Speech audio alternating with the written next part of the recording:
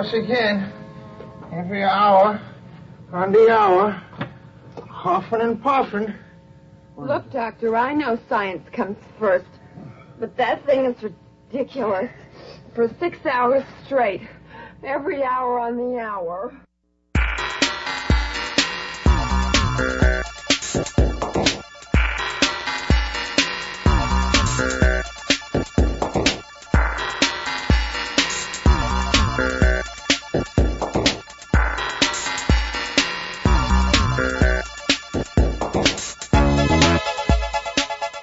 Good afternoon. You're listening to 90.7 FM, KALX. I'm Franklin, and this is Berkeley Rocks. That's right. It's a weekly look at the world of science, technology, and their effects on our daily lives. I'm Charles Lee. Coming up on today's show, we'll be discussing current events in the world of science. In addition, we'll be joined by Professor Joe Ledoux, who'll be discussing his new book, Synaptic Self, How Our Brains Become Who We Are. Also, we'll find out where your buckyballs come from. So stay tuned for all of this, plus the world-famous question of the week, coming right up here on Berkeley Rocks.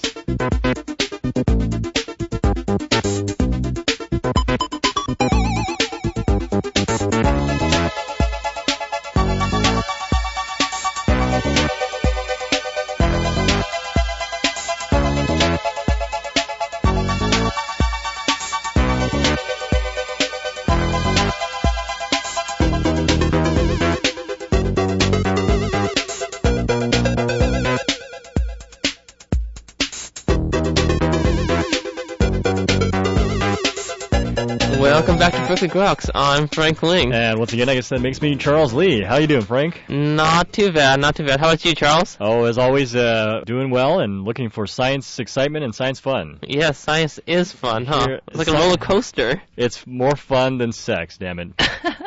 If there's anything that's more fun than sex, it's got to be science, right? Well, here's actually some good news for technology. It turns out that Afghanistan has for the first time got their own web domain. They've got their own web domain? Yeah, since the Taliban banned it when they were in power. Wow, so what's the URL? It's whatever.af. Whatever.af. So if anyone wants to check out what's going on there, I guess you can just search websites in Afghanistan from now on. Wow, that's exciting. But here's the real good news. Okay. Our universe is going to get ripped apart in 60 billion years. Wow. The Big Rip. The Big Rip. You haven't done the Big Rip before? I haven't. One of the things that's on my list to do. I think we'll get there one of these days.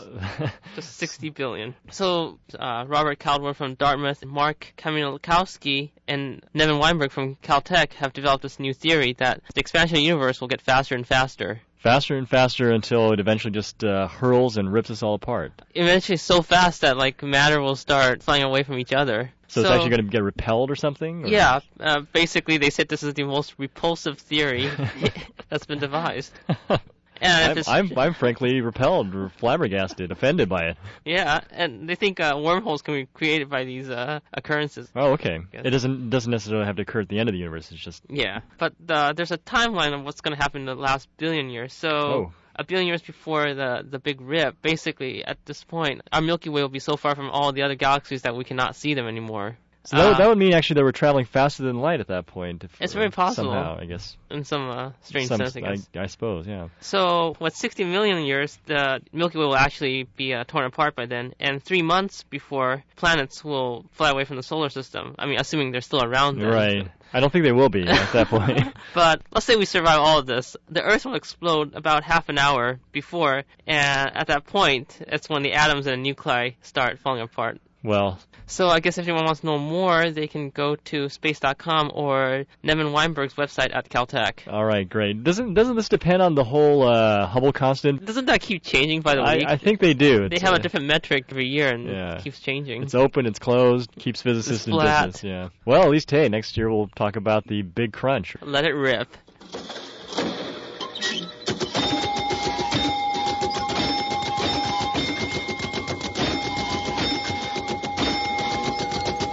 All right, well, maybe a while before we get ripped apart in the Big Rip. But until that time, we can look forward to anthrax regulation. Anthrax regulation? Yes, indeed. So what's up with regulation? Well, I'm glad you asked that. It's not regulating anthrax or even having anthrax be regulated. It's anthrax regulating itself. Oh, you mean we can't traffic it then? No, and even if you could, would you really? Yeah, you don't want to snort white stuff. No, it would not be a good thing. But a good number of researchers have been looking into, I guess, the number of factors that are involved in terms of allowing anthrax to invade its host. And so it turns out there's a number of different genes in the anthrax genome that are responsible for this. So there's like a chromosomal, which is like the main source of the genetic material, and then there's this other type of genetic material called plasmids. Right. And these plasmids are the factors that make the anthrax bacteria particularly virulent. You mean like it can mutate very easily? Well, no, it makes it toxic to the host. It is able to regulate all these sort of toxic responses that the bacteria create. But for a long time, it's been thought that perhaps just these plasmids were responsible alone for causing the whole anthrax toxicity. Right. But in fact, it turns out that the anthrax genes that are on these plasmids are actually regulating a number of other genes that are on the chromosome itself. Oh, I see. So these plasmid genes are regulating the stuff on the bigger chromosome genes. Wow. Yeah, and that's caused the actual virulence of the anthrax bacteria. So do they think that if they can disrupt this regulation activity, it can make anthrax less toxic? It's certainly possible. I mean, before, I guess they were just trying to target the plasmid genes alone, but certainly they have to consider now that the genes for anthrax to be toxic are actually, well, in the chromosome. Cool. So if anyone's interested in regulating anthrax or doing something with anthrax, hopefully benign. Washing your hands will get rid of it. Yeah. But Molecular Microbiology is where it came in, volume 47, page 917, and the researchers were Mignot and others.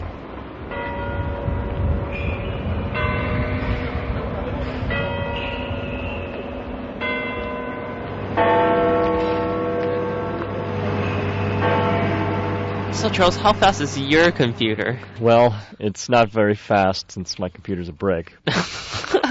Oh, the $180 one? Yes, we don't need to talk about the $160. Oh, $160. I'm sorry, Charles. I would never pay $180 for a brick. $160 on the other hand.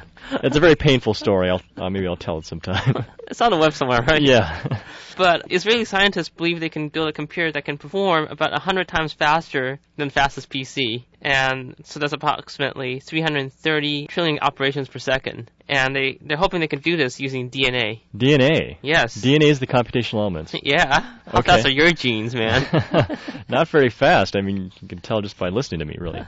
You haven't been using your gene gun, huh? I think I'm operating at like 10% of maximal efficiency. Anyway, so this group of scientists from the Weizmann Institute in Israel, led by Ehud Shapiro, are working on implementing an actual computational device using DNA and enzymes, the DNA being software and enzymes being hardware. And they can program certain algorithms, operations, in such a way that what comes out is another strand of DNA, and that'll be your answer. Oh, okay. So the enzyme and the DNA spits out another piece of DNA, which has some sequence on it, and right. And I guess what makes this discovery so groundbreaking right now is that previous attempts to do that required ATP, the natural fuel source. I think we talked about this before. But the way they want to do it is by using the actual DNA itself. The input would provide the fuel, and this way you wouldn't have to fuel your computer very much. Cool. So who knows? You know, one day you could have your own DNA computer, like a little DNA chip planted on your skin, and it could respond to all the activities going on in your body. It could sense like what proteins or what antibodies or what antigens are in your system, so it could selectively respond in a way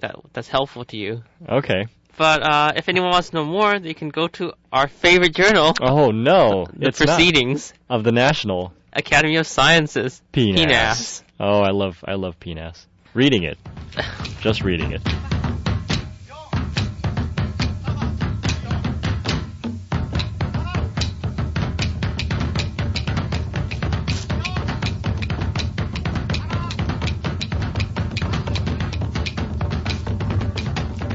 Okay, and finally, do you like diversity in your animals? Diversity in my animals? You mean like pink zebras and three-headed turtles? Doesn't everybody like the three-headed turtle, you know? Yeah. I prefer the four-headed ones, but they're not as tasty. You mean both in the front, or all four in the front, or two in the back, two in the front? You know, with the four-headed turtle, you just have your choice, which is the brilliant part about it. But it turns out that a number of researchers have been looking at this issue of diversity in the rainforests under these logging conditions, because the the assertion is that, huge selective loggings are destroying the diversity of species. Right, it's killing species which are very localized. Right. And it's been known for a while, actually, that a number of disturbances, natural disturbances, such as tree falls and these kinds of things, also help to maintain diversity in a population as well. Really? So it was a question, if natural tree falls are actually maintaining diversity, but logging appears to be reducing diversity, what's the happy medium between the two? So a number of researchers actually studied this recently by looking at butterfly species in forest where either had been logged or was a naturally remaining forest. Mm-hmm. And they found that actually the diversity of species in the two were similar. So they had the same type of diversity, but the type of butterflies that they found were actually somewhat different. So particular groups of butterflies in the logged areas, ones which didn't really care much for canopies, whereas in the underlogged areas you found much more colorful arrays of butterflies. Huh. So it's really interesting. So it doesn't seem as if diversity is actually affected, but in fact the types of species that you get are somewhat affected. Could be some adaptive evolution going on. Huh? Right. Anyway, still an open question about what's going on here, but certainly interesting for enthusiasts. Excellent. So if anyone wants to know more, where should they go? Well, they can check this out in the Journal of Applied Ecology, and that's volume 40, page 150. Cool. And that's all for a look at recent developments in the world of science and technology. You're listening to Berkeley Groks only here on 90.7 FM, KALX. Well, coming up next, Professor Joseph Ledoux will join us to discuss his new book, Synaptic Self, How Our Brains Become Who We Are. So stay tuned.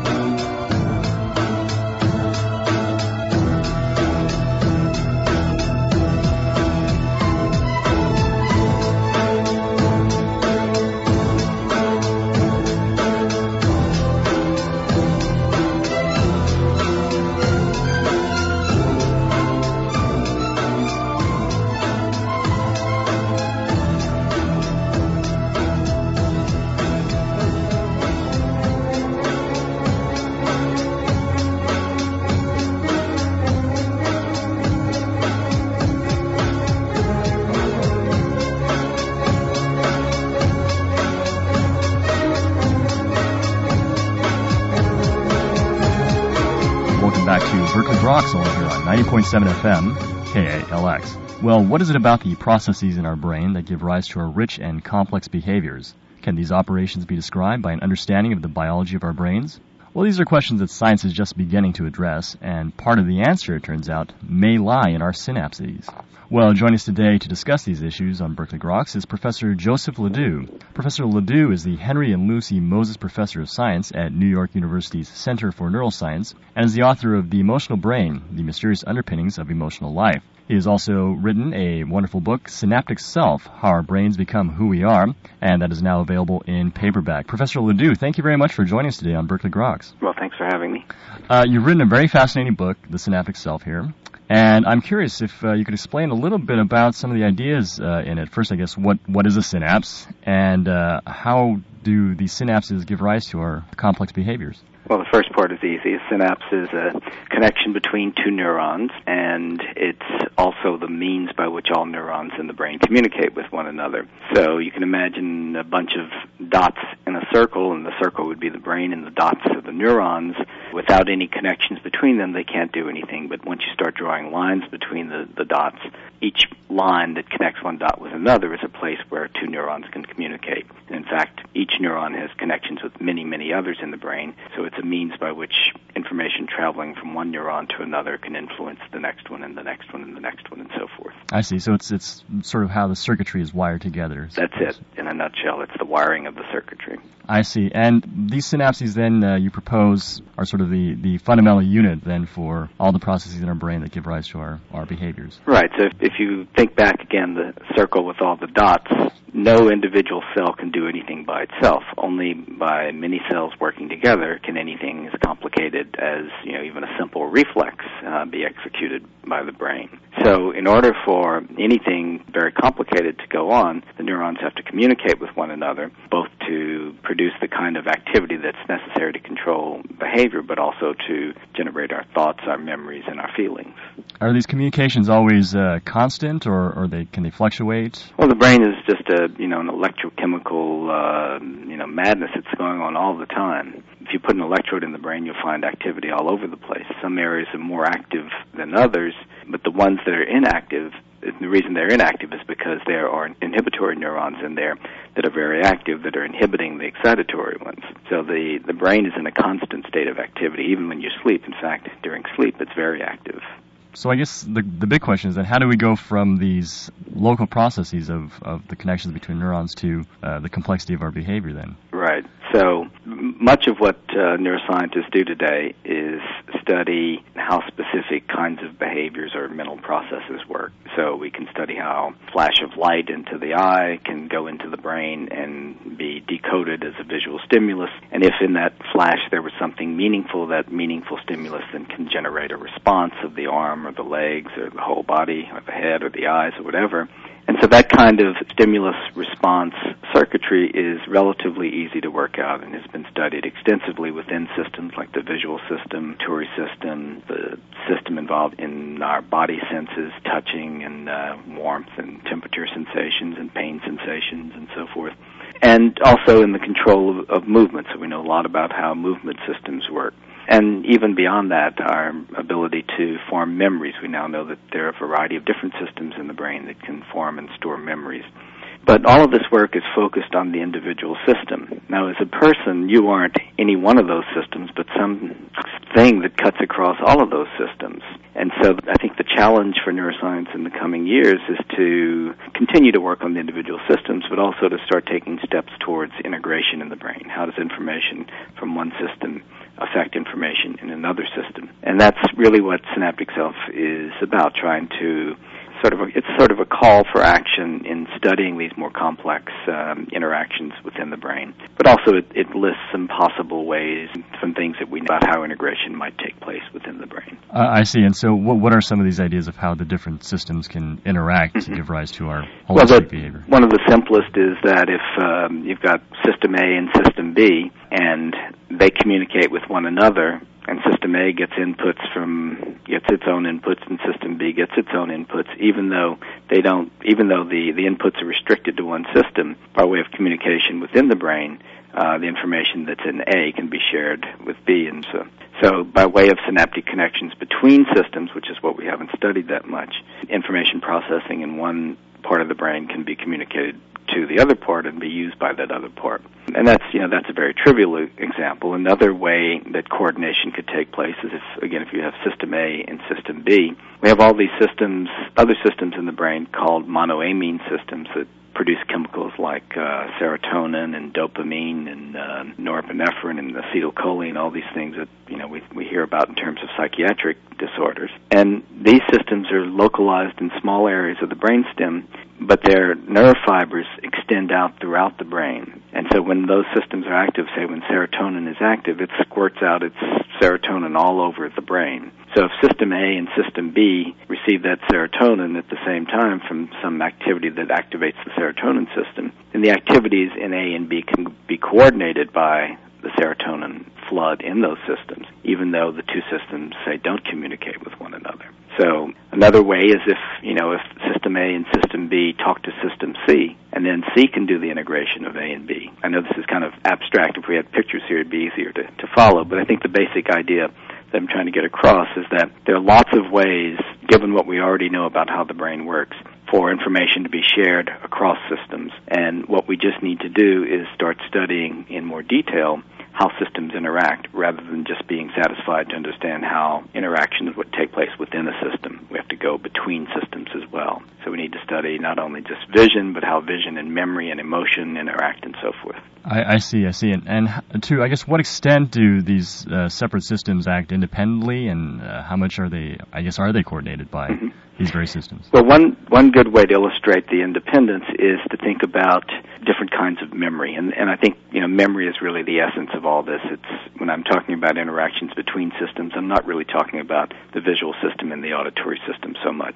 I'm talking more about how different kinds of memories are formed, because much of who we are is a memory. It's either a memory of things we've experienced in our own lives or things that our ancestors experienced and that have been encoded into the species genome and become part of the history of the species. So, every species has its fears and so forth, and rats are really afraid of cats, not because of anything that particular rat has learned, but because of the history of predation of rats by animals like cats. So there are genetic memories in our brain as well as individual memories, and the essence of who an individual is encoded in those memories. Now, one of the best-known systems in terms of how synapses work is in terms of memory, because what memory is at the level of biology is a change in synaptic transmission, or what we call synaptic plasticity. Whenever we learn something, the synapses involved in the system that's doing the learning are modified so that the same stimulus can now produce a bigger effect after, rather than what it did before the learning.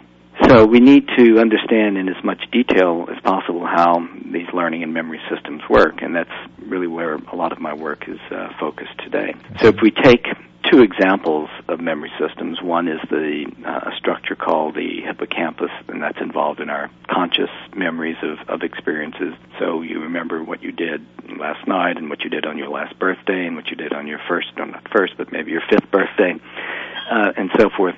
And at the same time, we have other systems that store information implicitly or unconsciously. And one of those systems is the part of the brain that I work on a lot called the amygdala. And its job is to store information about harmful or dangerous experiences. So in a situation of danger, say you are walking down a path and you encounter a snake and you're about to step on it, and the rattling perhaps makes you stop, and just right before you step on it, and perhaps maybe even you get a little nick by the snake, so the next time you're on a path like that, you hear something, you're very jumpy, and your muscles tense, you halt, and your blood pressure is rising, and all of that. And those responses are controlled by this part of the brain called the amygdala. Independent of any conscious awareness you have, it works, it's activated unconsciously before you can actually be conscious of what's going on. At the same time, you'll be remembering through your hippocampus the activity that it stored, which had to do with, where you were and who you were with and why you were on the path and that you encountered a snake. But these are conscious memories. And these two systems work quite independently. They can interact, but they form their memories separately. And we know this from studies of people who have damage to one part of the brain or the other. So people with damage to the hippocampus, if they're conditioned with a sound and a shock, when they hear the sound, their blood pressure goes up, but they don't remember having been conditioned. In contrast, people with amygdala damage their blood pressure doesn't go up when they hear the sound, but they remember the details of having been conditioned. So the amygdala is involved in this kind of implicit or unconscious learning about danger and the control of bodily responses that are associated with danger, whereas the hippocampus is forming more of the cognitive, conscious representation of the experience. So these systems work independently, and there are chemicals floating around that can encourage both of them to learn at the same time. So by facilitating learning in those two systems simultaneously, you strengthen the kinds of memories that are being formed about that experience. That's quite fascinating. So is it possible then to, unlearn behavior consciously, but still have sort of the emotional response to it then? Absolutely.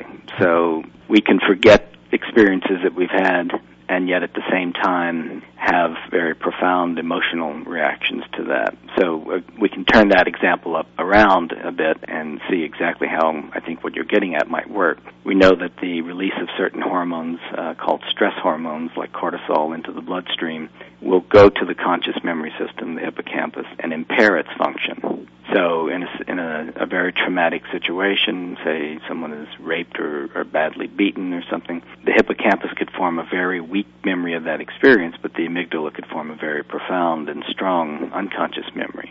All right. Well, it looks like we're running a little bit out of time. I just want to thank you very much for joining us today on Berkeley Groks and a very fascinating discussion. Well, thank you. You were just listening to Professor Joseph Ledoux discuss issues in his book, Synaptic Self, How Our Brains Become Who We Are. You're listening to Berkeley Groks only here on 90.7 FM, KALX. Well, coming up next, you can find out just exactly how is soap made. So stay tuned.